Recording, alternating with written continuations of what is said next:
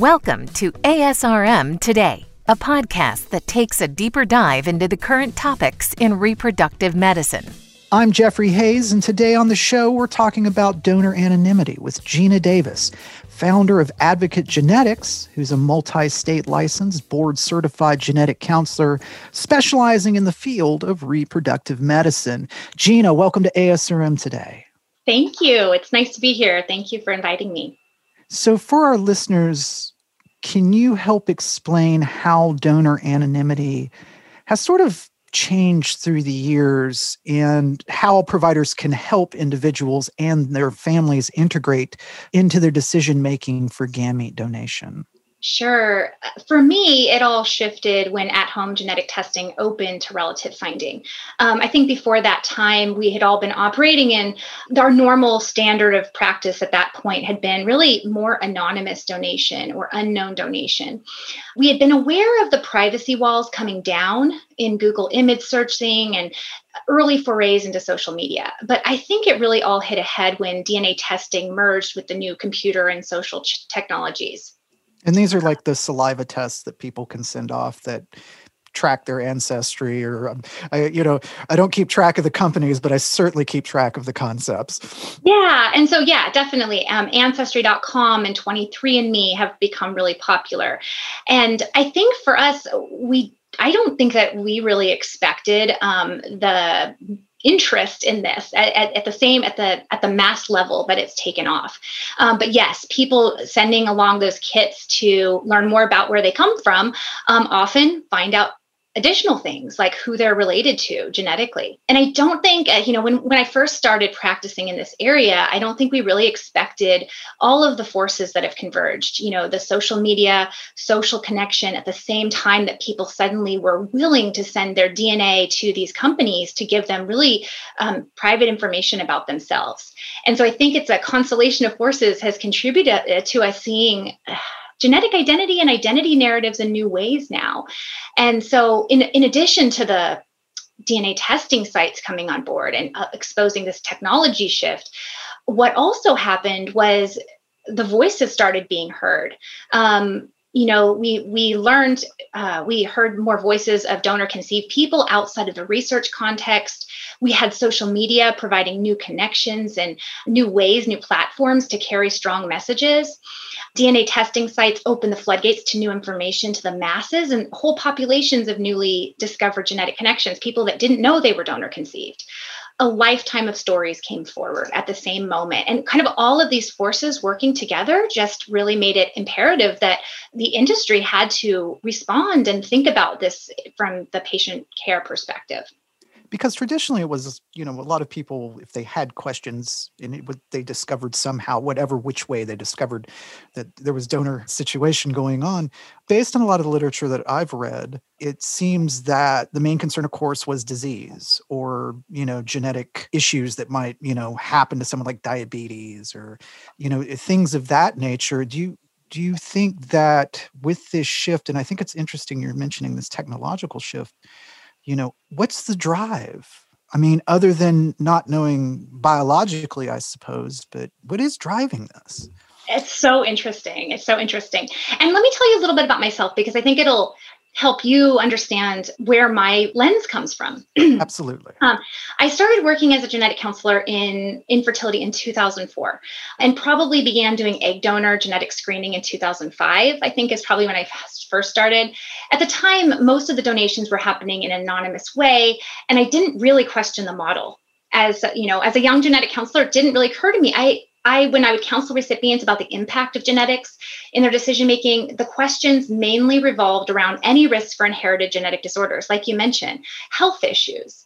And I adopted a framework similar to my other counseling sessions with a focus on their hope for a baby, their infertility experience, their coping with the decision-making surrounding their reproductive options, their feelings of concern or curiosity about genetic issues that might come up, and the implications of newer genetic tests or finding their way to medical care. So we would talk about recommendations for disclosing the child's genetic origins as sort of a sidebar to their, mental health consultation.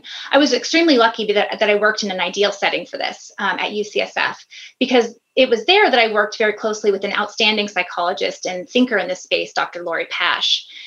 And I would support the mental health recommendations for disclosure on additional grounds. It makes sense, from a genetic testing perspective, that the genetic or non-genetic nature of relationships would become known as testing makes it into more clinical settings. But at the time, I didn't anticipate that it would happen so very quickly and in such a social scale and such a mass scale. And as a professional, I had immersed myself in third-party reproduction from a young age, and it felt very normalized to me. And I think it's easy to move how profound genetic identity can shape a person when you don't have that lived experience yourself. For me, it all shifted during this moment, but then it also shifted personally when I became an IVF patient myself and ended up conceiving my family through IVF. We ended up having remaining embryos. And in that decision-making about embryo donation, about what does it mean to flip it and not be a professional, to be a donor, because I really connected with so many people's fertility stories, and I really felt called to do it, to donate my embryos, because I felt like, gosh, there could be such amazing parents out there that would appreciate this opportunity. But in doing that, I had to really confront my own personal responsibility.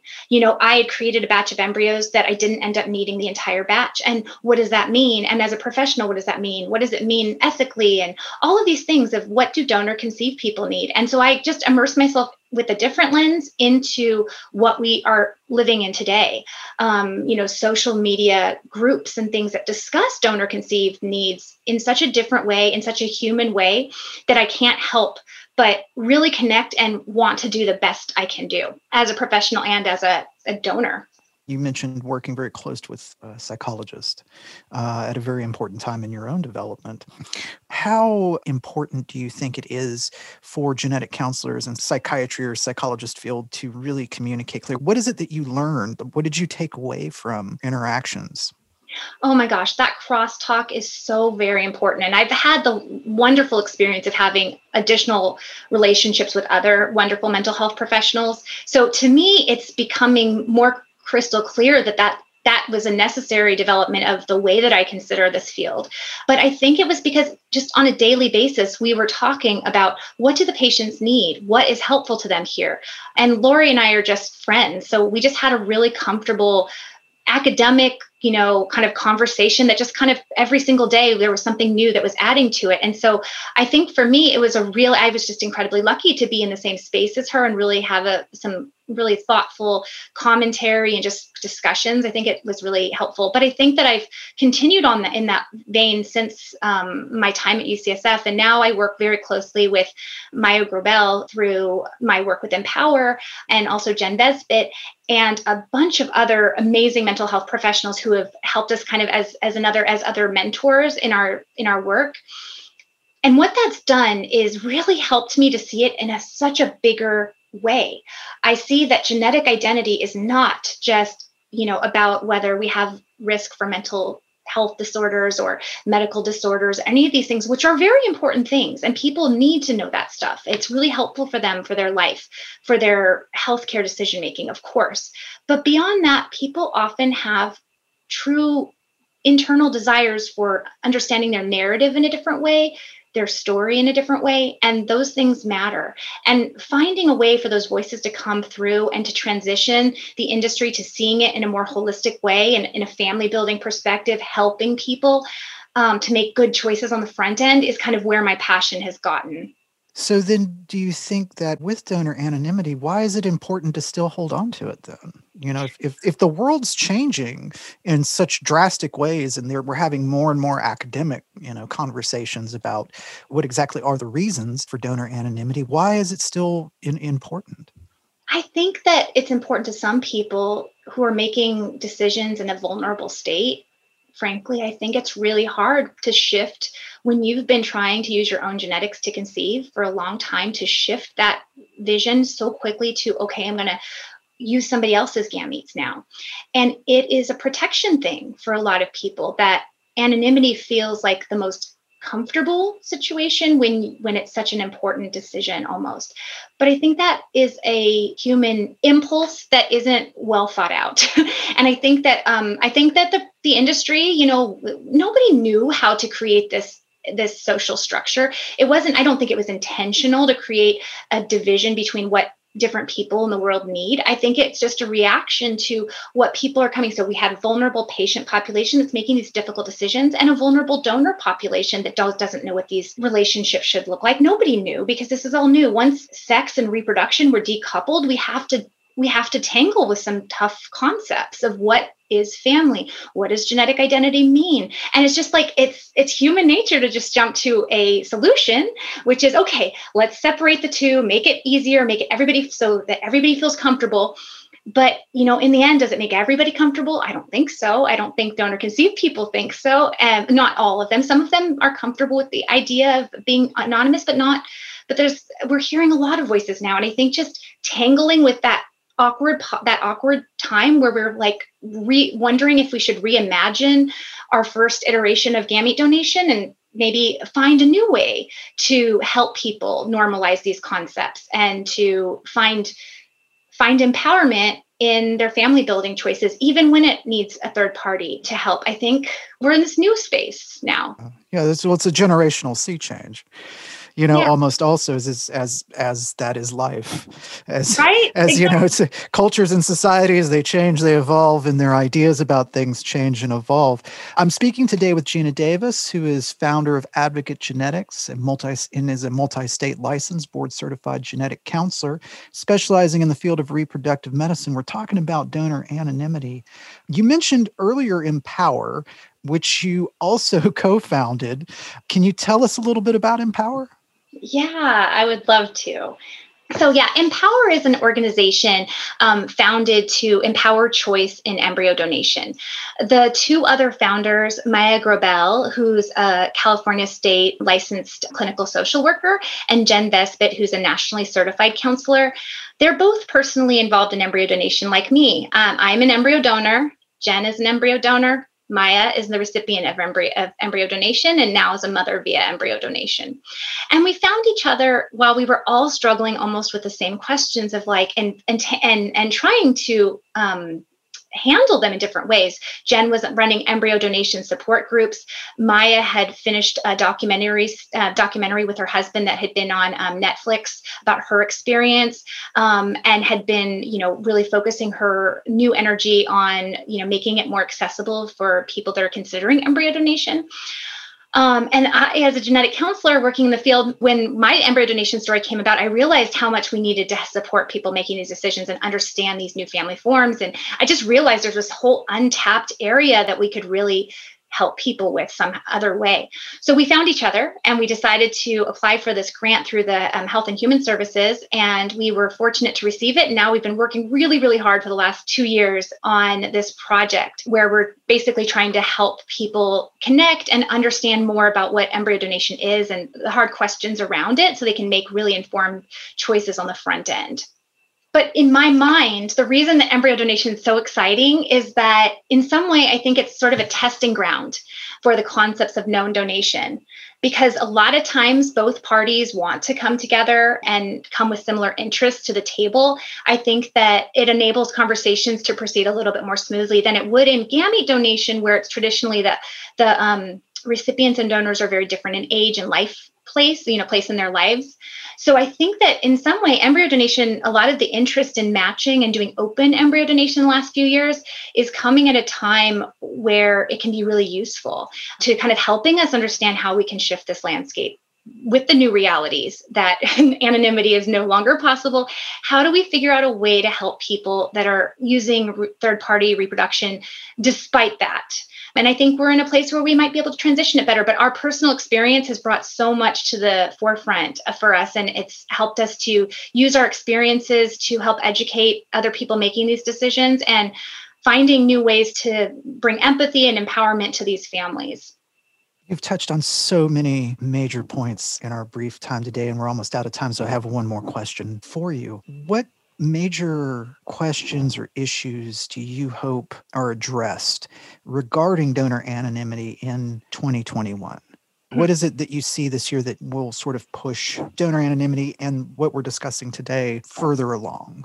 Well, I think there's a lot of things happening right now. I think there are some legal challenges that are in the works that we'll see where donor anonymity goes and which side, it's really still unclear what the legal implications are of searching for donors. Of course, the children are not held to legal contracts their parents signed, but there's this whole question that I think the courts are, working with right now of what does it mean if people search with their children? At the same time, there's a lot of donor conceived people that are, saying it's unfair to make them wait until they're 18 to find these connections. And so I think I'm just really curious to see where the public discourse will go, because I think also this has been a year of reckoning in so many ways that I feel like there's some social justice questions that I think I'm feeling very strongly right now. And I really wonder if we can, find some movement there to help people make really wise decisions for their family building. Because I think this is all about family functioning. It's all about creating the best environments for these families to then function past the time that we help them get pregnant. Some other things that I think are interesting is I think I'd like to see more society support of donor conceived people and understanding their motivations. And I think that we're getting a lot more voices there. So I'm really hoping this year is really rich with that. I'm also hoping that maybe we'll start to see some children's cartoons and media that feature donor conceived kids and that help normalize this as part of their character development, that helps normalize this concept in the minds of all people, so that these children really can have their identity stories valued and honored in a way that is really helpful to their self-esteem. I think that is something that we really need to think about as a society. So those are big orders for 2021, but if you ask me, I'll tell you what I want. There's nothing wrong with that. And I think that the whole question of normalizing through media is absolutely something worth investigating. And I hope you can come back on again and we can continue this discussion and really get further into it at a later date. I've been speaking with Geena Davis. Geena, thank you so much for coming on the show today to discuss donor anonymity. My pleasure. Thank you, Jeff. I'm Jeffrey Hayes, and this is ASRM Today. This concludes this episode of ASRM Today. For show notes, author information, and discussions, go to asrmtoday.org. This material is copyrighted by the American Society for Reproductive Medicine and may not be reproduced or used without express consent from ASRM. ASRM Today series podcasts are supported in part by the ASRM Corporate Member Council. The information and opinions expressed in this podcast do not necessarily reflect those of ASRM and its affiliates. These are provided as a source of general information and are not a substitute for consultation with a physician.